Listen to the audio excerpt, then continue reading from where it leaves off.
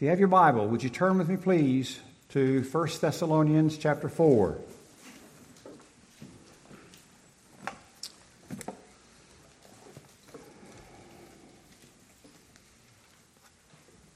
Many of the memorial services which I conduct, I refer to this passage of Scripture.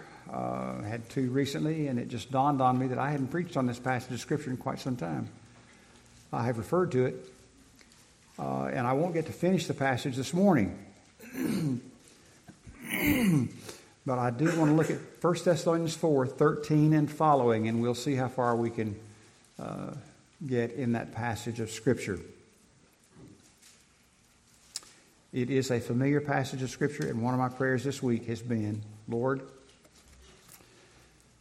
don't let me be so familiar with it that I miss something that you want me to say.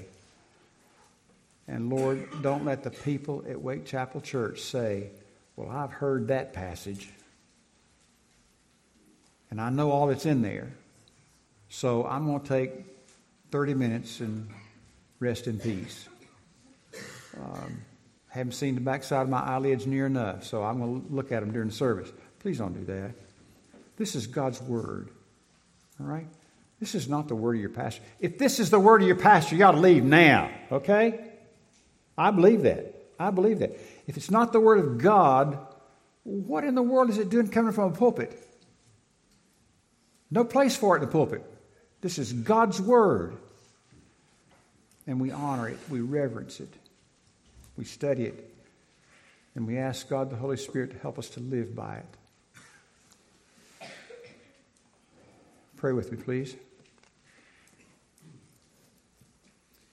Father, we have open before us the Bible. It is such a common book in terms of the number of Bibles we have in our homes and the number of Bibles that have been published across America, across hundreds of years of time. And sometimes, Lord, the people that belong to you think they know it all. I've read it from cover to cover. I know what's in it. And yet we go our merry way, and the Bible has no impact on the way we live. We live in a nation that has long since morally put the Bible out of its purview. All kinds of things are being done which are absolutely contrary to God's Word. It does not please Thee. Help us to be salt and light in this world. And help us to be sure that our relationship with you is right and that we are looking for the event spoken of in this glorious passage of Scripture. In Jesus' name we pray. Amen.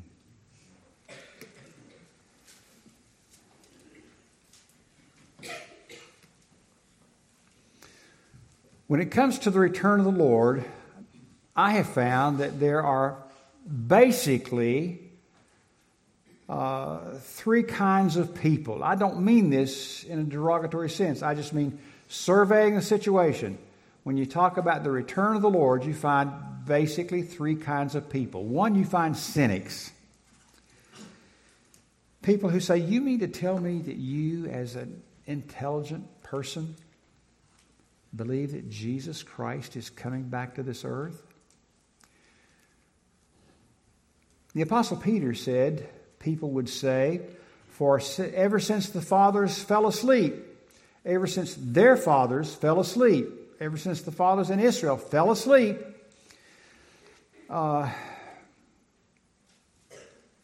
people continue as it was from the beginning of creation. In other words, there has never been an interruption in human history, and because there has never been one, there will never be one. Jesus is not coming back. You have the cynics. Second, I have found that you have some people who have made some preparation for the return of the Lord. They have some kind of belief system which moves them toward believing that, yes, since the Bible says it, Jesus is coming again. and yet they are queasy about it. Their roots are down deep in the earth, in the life that we have here today. And so they're not too sure about this matter of the coming of the Lord. But they are somewhat ready, made some kind of preparation. And then there's a third group. These are the folks who get up every morning before their feet touch the floor. They think Jesus might come today, and they believe it. So 3 kinds of people. Our text this morning is in 1 Thessalonians 4, 13 to 18. I suppose that other than John 3:16 or Psalm 23, this is probably one of the most familiar passages in the Word of God. If you've ever been to a funeral, probably you've heard this passage read at least. And if you've been in Wake Chapel Church, you've heard it preached on more than once. It might come as a surprise to some who are within the sound of my voice to know that 25% of the Bible was in the form of a prediction when it was written. 25% of the Bible was in the form of a prediction when it was written. Much of that has already been fulfilled. And hear me well, in every instance of fulfillment, every case of that fulfillment has been a literal realization of the prophecy given in the Bible. A literal realization of the prophecy given in the Bible. And so, with the promises yet to be fulfilled, what should we expect?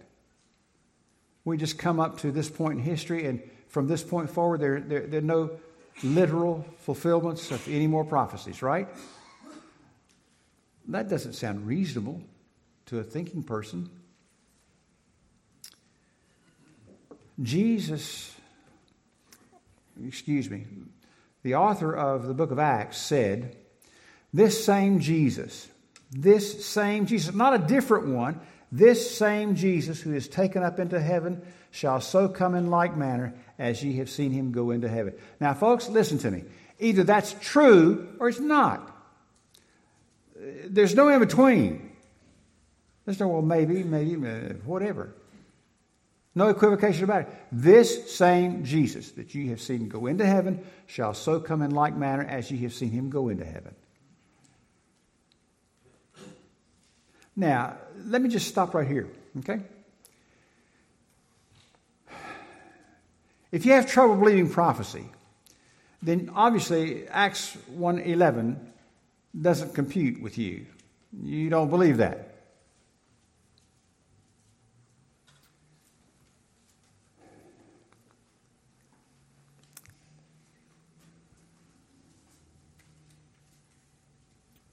What good is the Bible if that's true? Some history lessons. But you don't know that's true either. Folks, Christian people today,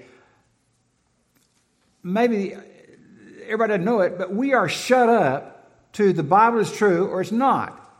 This is not a cafeteria. We cannot go through and, well, I like that verse. You know, I like John 3:16. It says, God so loved the world. I like that part of that verse anyway. But I don't like the rest. If that's the case, then we have no Bible that it's worth the paper that it's printed on. It's not reliable. We believe that it is reliable. We believe that it is true. We believe that the prophecies yet to be fulfilled will receive the same kind of fulfillment that the ones that have already been fulfilled have received. That is a literal realization of the words given to us on the pages of Scripture. By the way, if we can judge, and I don't believe we can all the time, but if we can judge the importance of a doctrine by the number of the times that it is mentioned, then surely the matter of the coming of the Lord Jesus back to earth again is of preeminent importance. More is said about the return of Christ, hear me, than any other event in Scripture. more is said about Christ and his return than any other event in Scripture. Somebody asked me, well, what about creation? Well, that's mentioned a whole lot. Well, it's mentioned a whole lot more times than creation. And I could, more than Abraham. And I could go on. Let me just end this little list with the fact that the return of the Lord is mentioned over 300 times in the New Testament. 300 times in the New Testament.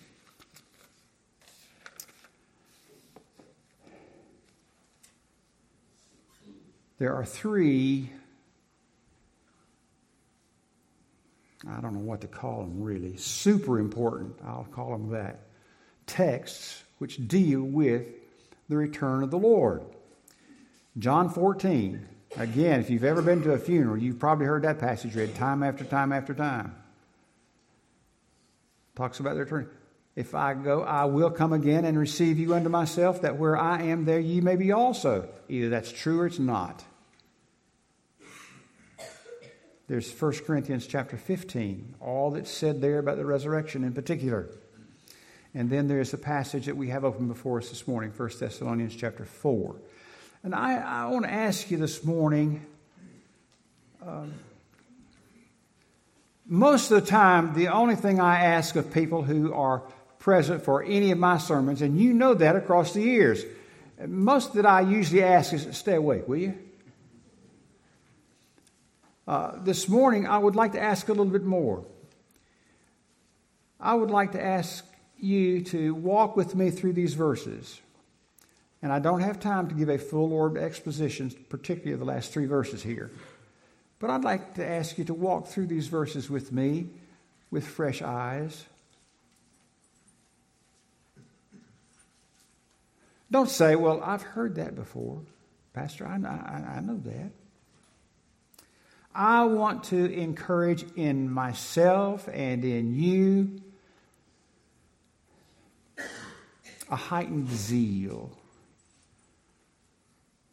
for what this text tells us. To believe it and to live like it. That's been my prayer to the Lord this week. So I would like to ask you to look through it with me and let's get a fresh look at it for just a few moments. Why this truth? What was going on in the church of Thessalonica? The Apostle Paul included these verses, 13 to 18, in his letter to them. Well, I believe personally that the Thessalonian church was about as close to a model church as you can find anywhere in the New Testament. I'm greatly impressed with the church. Now, it wasn't perfect. There were some things wrong with the church in Thessalonica. For example, a number of the saints had gone to seed on this matter of prophecy. They had gone to extreme. Paul had taught them about the return of the Lord, and Paul expected it to occur in his lifetime. Look at 4:15. For this we say unto you by the word, that we who are alive. Paul expected this in his own lifetime. We who are alive. So he expected that. And so did the Thessalonians. Now, so far, so good. But because the Thessalonians expected Christ to come soon, many of them quit their jobs. Their reasoning seems to have been, well, if Jesus is coming, then why should I fool with this job that I don't like anyway? And before we say too much about that, I can't help but wonder, if we could set dates, we can't. Emphasis, we can't set dates. We don't know when. But if we could, and if we could say that Jesus is coming back February the 15th, how many of you would quit your job? I venture to say the rolls of unemployment would increase significantly.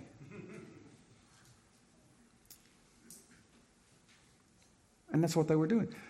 But that wasn't the worst part of what they were doing. They were quitting their jobs. Jesus is coming, I quit. But what else they were doing was they quit their job and started meddling in the affairs of other people. Look back at chapter 4, verse 11 of 1 Thessalonians. 4, verse 11. And I took this passage. It's in 2 Thessalonians 2, but I'm not going to go there for the sake of time. 4:11 says, and make it your ambition to lead a quiet life, to attend to your own business, and work with your own hands, just as we commanded you. Did you know, really honestly, how many of you ever thought the Bible told you to mind your own business? Probably not. That's left to somebody else. I remember my first grade teacher, Mrs. Moore. Man, she was a piece of work. I was a little bit rowdy. I don't know how many times that dear woman put up with me and 4 or 5 of us sat around together. She would look at, and those were the days when you got your hand held like this, and you know what happened next, don't you? A ruler. You know, boy, she was good at that. But she would look at me, and she would say, and some of the rest of the guys too, I wasn't the only one. She'd say, son, if you would mind your own business, and these were her words, you'd have all you can say grace over. And you know what? As I got older, I found out she's right. Paul was telling his people, mind your own business.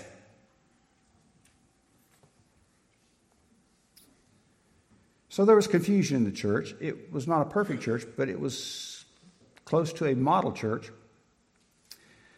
But their basic question, and this is out of their confusion also, their basic question was, what happens to those people who die before Jesus comes? See, Paul taught them that Jesus was coming. Their question was, well, what about my family? What about my friends who've died before Jesus comes? Legitimate question. Legitimate question. And that's what Paul has in mind as he writes verses 13 to 18. What happens to those who die before Jesus comes? That's what he's getting at. 4:13. We do not want you to be uninformed, brethren, about those who are asleep, that you may not grieve as do the rest which have no hope. A couple of things I want to point out about verse 13. The first one is the word asleep. Specifically, this is, of course, a reference to those who had died. Paul is speaking of their bodies. May I say to you, the Bible nowhere, Old Testament, New Testament, the Bible nowhere knows anything about soul sleep. That's out of the imagination, the evil imagination of a man's heart. Some man's heart, I don't know who. But there's nothing in the Bible about soul sleep to condone it whatsoever. He's talking about bodies that sleep in the grave. And the Bible says, for a child of God, for someone who's put their faith and trust in Jesus Christ, the moment they die, they are in the presence of the Lord. Thus endeth that epistle. They die in the Lord, they are immediately in the presence of the Lord. There's no in between. This well-known euphemism, asleep,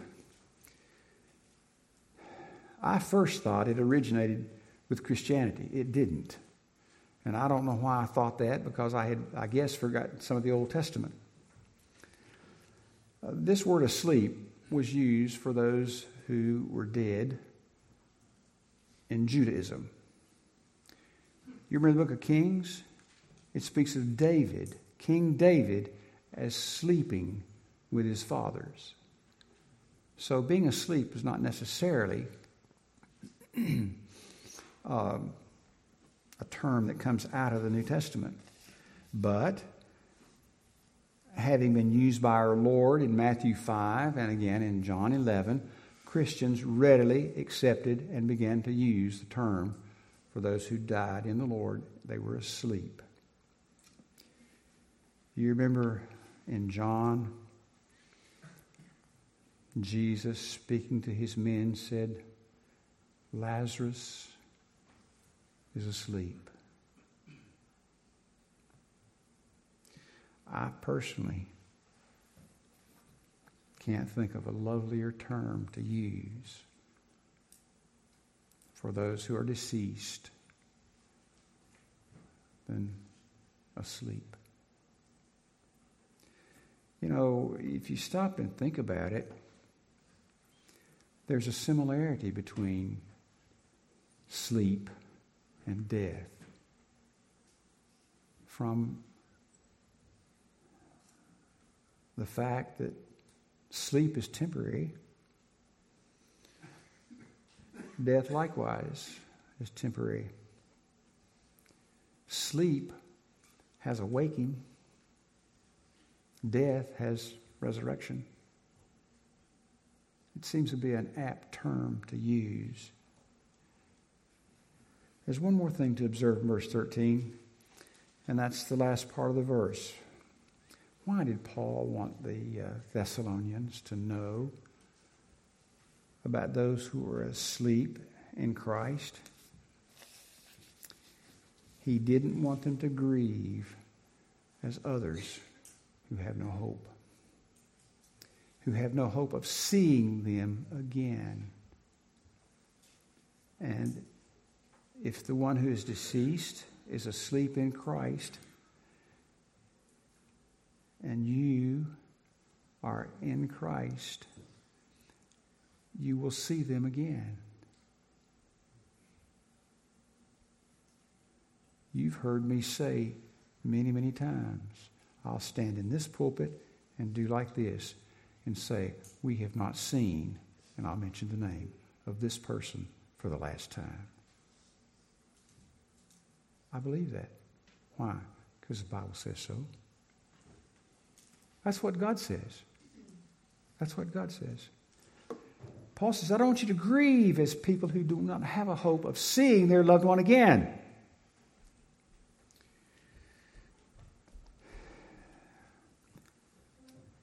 Would you permit me a little bit of an aside here? Once in a while, I hear someone say,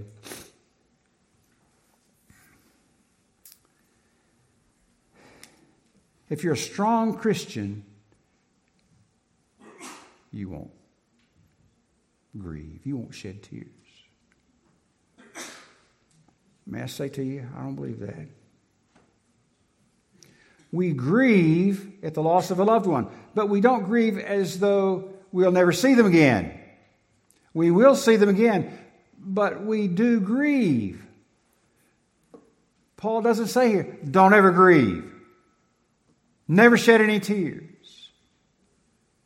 Let me ask you something. What do we do when we're happy and when we're joyful? We laugh, right? Is anything wrong with laughing? I don't think so. And when we sorrow, when we grieve, what do we do then? It's normal to shed tears. And my dear friend, there is not one thing wrong with that. Let's get away. If any of us have ever said it, let's get away from saying, well, if you're a strong Christian, you won't grieve. You won't shed tears. I won't put that as strongly as I feel. I'll just say it's nonsense. Okay?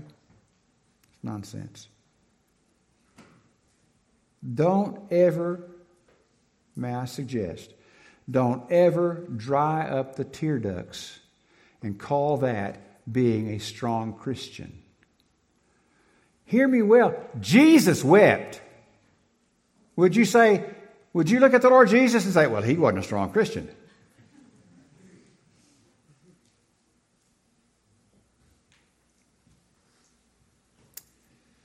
What Paul is saying here is we grieve, but we don't grieve as those who have no hope of ever seeing their loved one again. This truth unfolds from here on in verse 14, and let me pick up a few things here. Verse 14, for if we believe that Jesus died and rose again, even so God will bring with him those who have fallen asleep in Jesus. If you would look at the second word in that verse, in my Bible it's if. But that does not imply any doubt whatsoever. Actually, the word might well be translated since. For since we believe that Jesus died and rose again. Now, stop right there for a minute. Don't hurry past that. Jesus died. That is a historical fact. Not only did he die, but he rose again. That is a historical event. Together, these form the foundation of our hope. Jesus came to this earth. In a few weeks, we're going to celebrate Christmas, the birth of a baby in a manger. Why did Jesus come? Well, if you read the book of Hebrews, Jesus came to die. That's what the book of Hebrews says. He came to die.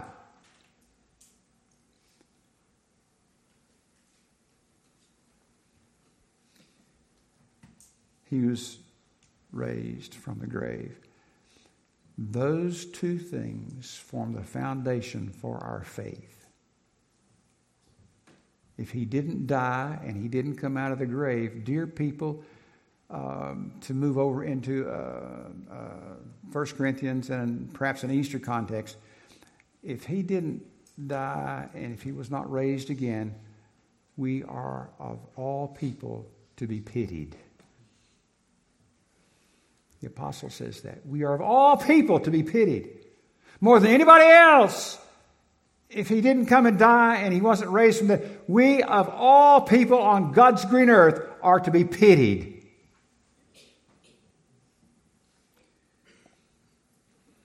For these are the foundation of our hope. Surely he died, and just as surely he came forth from the grave. And with that same certainty. Now listen, it's kind of interesting because sometimes I find people who say, yes, I believe he died. Yes, I believe that he rose from the dead. But I don't believe the last part of that verse, that he'll come bringing those who've fallen asleep in Jesus with him. That doesn't make any sense to me, does it to you? We believe this, but we don't believe the next part.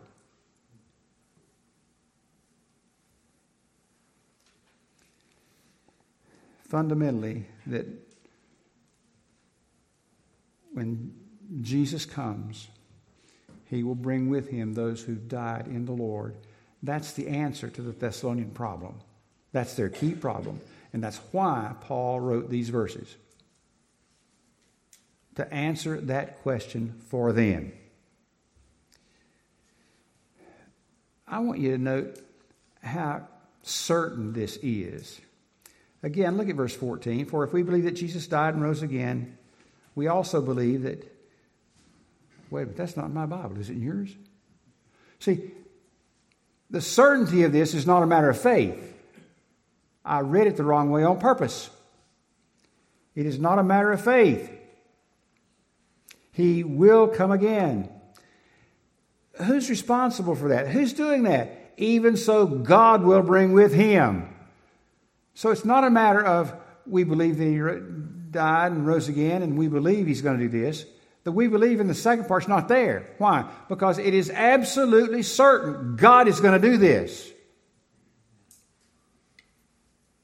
Even so, God will bring with him those who have fallen asleep in Jesus.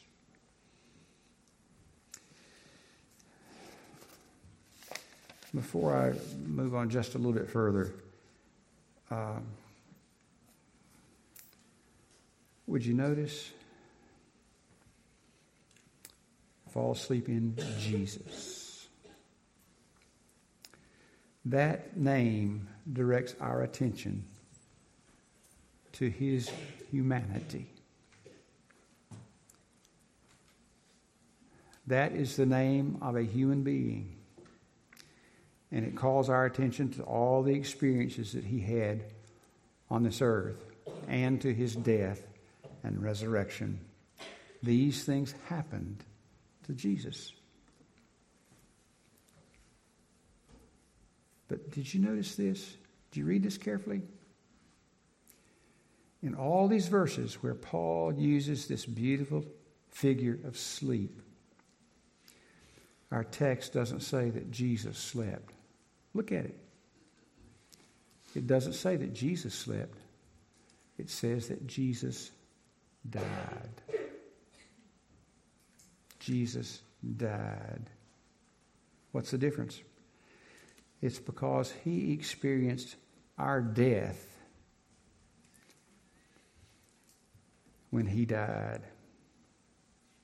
He bore our sin. Listen to me.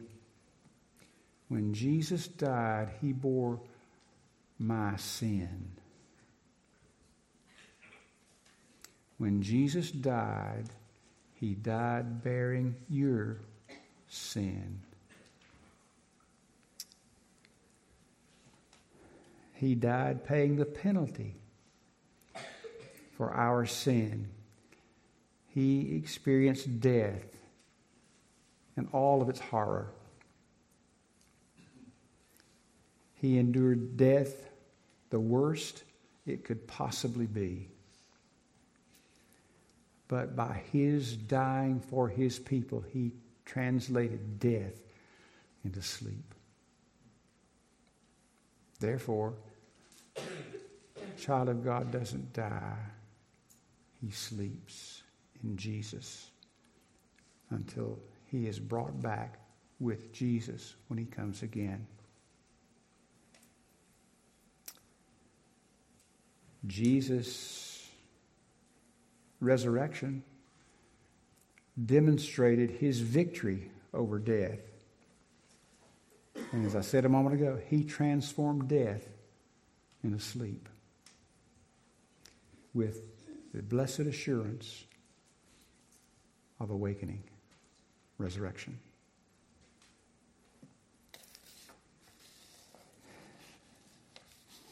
May I ask you, are you afraid of dying?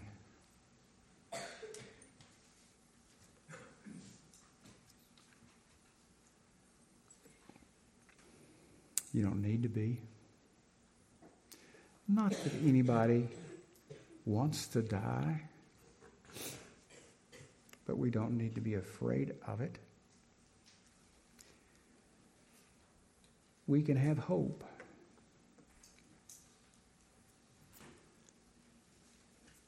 You can be ready for your death, your sleep, or for Christ's return.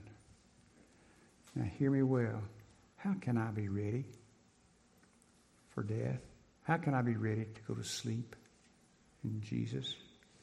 How can I be ready for his return?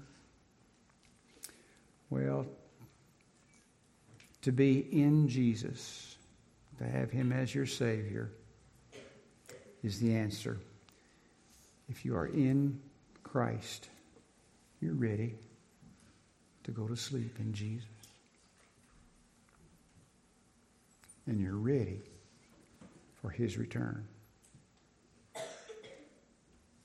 For he will bring with him all who've died in Christ. I figured I was going to get down to about this time and just get about halfway through the sermon, and that's all the time that I have. Let me very quickly just ask you to look with me at the rest of the verses here. Verse 16, the Lord himself will descend from heaven with a shout. Now there are three things that happen here. Three unique sounds: with a shout, with the voice of the archangel, and with the trumpet of God. I believe all of those refer to the majesty and honor involved in his return. A shout, voice of the archangel, and the trumpet of God. Verse 16b, and the dead in Christ shall rise first. Those who die in the Lord, he takes care of. The dead in Christ shall rise first. Verse 17, then we who are alive and remain shall be caught up. Those who died in Christ precede those who are alive and remain. And then verse 17b closes with this: caught up together to meet them with the Lord in the air, and thus we shall always be with the Lord, caught up to meet them in the air. I said earlier, there's going to be a reunion.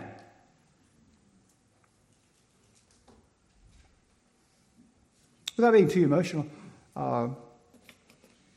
my parents had 3 sons.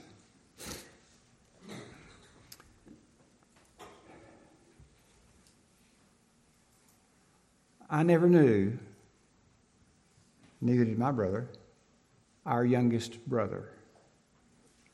He died just a few days after his birth. He had no opportunity to trust Christ as his Savior. He was just a baby, a few days old. And we believe, too, based on the example of the Old Testament, that folks who died like that will be in heaven.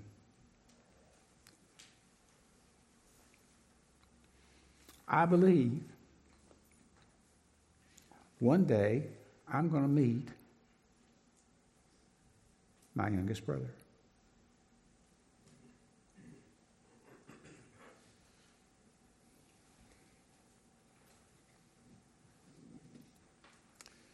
I wonder this morning, are you ready? Have you trusted Jesus as your Savior? I'll close with this. This passage, 1 Thess 4, should have a calming influence on hearts that are troubled. It should have a calming influence on hearts that are troubled. John 14:1, let not your heart be troubled. You believe in God, believe also in me.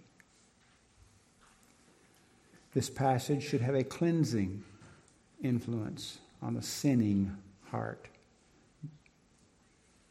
John says this is a purifying hope. And it should have a comforting influence on sorrowing hearts. If you look at 4:18 of 1 Thessalonians, therefore comfort one another with these words. My prayer is that at least these verses will be a calming influence on stirred hearts, troubled hearts. Should be a cleansing influence on sinning hearts, and a comforting influence on sorrowing hearts. May God speak his truth to my heart and to yours. Shall we pray?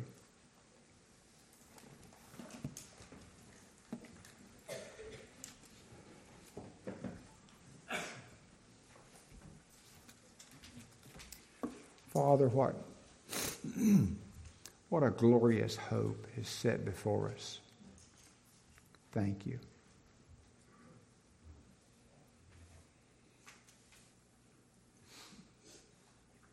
May the Spirit of God be our teacher in taking these things that Paul has written and giving to us great understanding to them. And enable us to greatly heed his admonition and his instruction.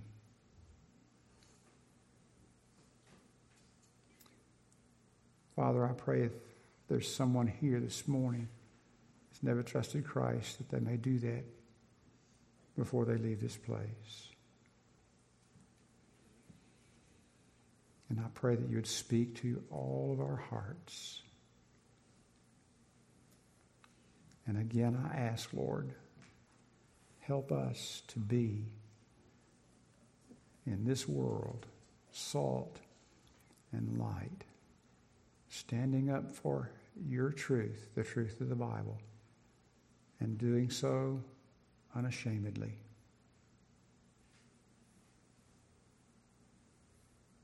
We make our prayer in Jesus' name and for his sake. Amen. Alan Cotton is our deacon of the day. It had escaped my mind right quick. Of course, a lot of things escape my mind anymore. Don't laugh. Alan, it's been a good day in the house of the Lord. If you will pray and thank God for the guests that are here. By the way, if we have anybody here who doesn't have a Bible, we have some Bibles on the table out to my left in the foyer. You would be a blessing to us if you don't have one, if you take one. We put them there just for this purpose. So please avail yourselves of one of the Bibles. If you don't have one at home, if you don't have one that's your own personal Bible, please take one. Much to be thankful for, much to pray for. Alan, if you'll lead us, please. Let us pray.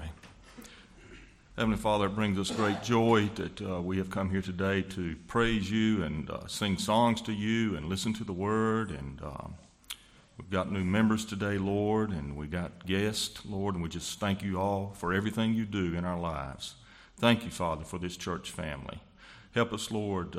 Give us new energy, Lord, to go out through this week praising you and telling others about our Lord and Savior, Christ Jesus. We love you and thank you. We ask that you be with us and help us, Lord. Give us much wisdom and good health. And help us, Lord, to encourage others, Lord, to trust in Jesus. In King Jesus' name we pray. Amen.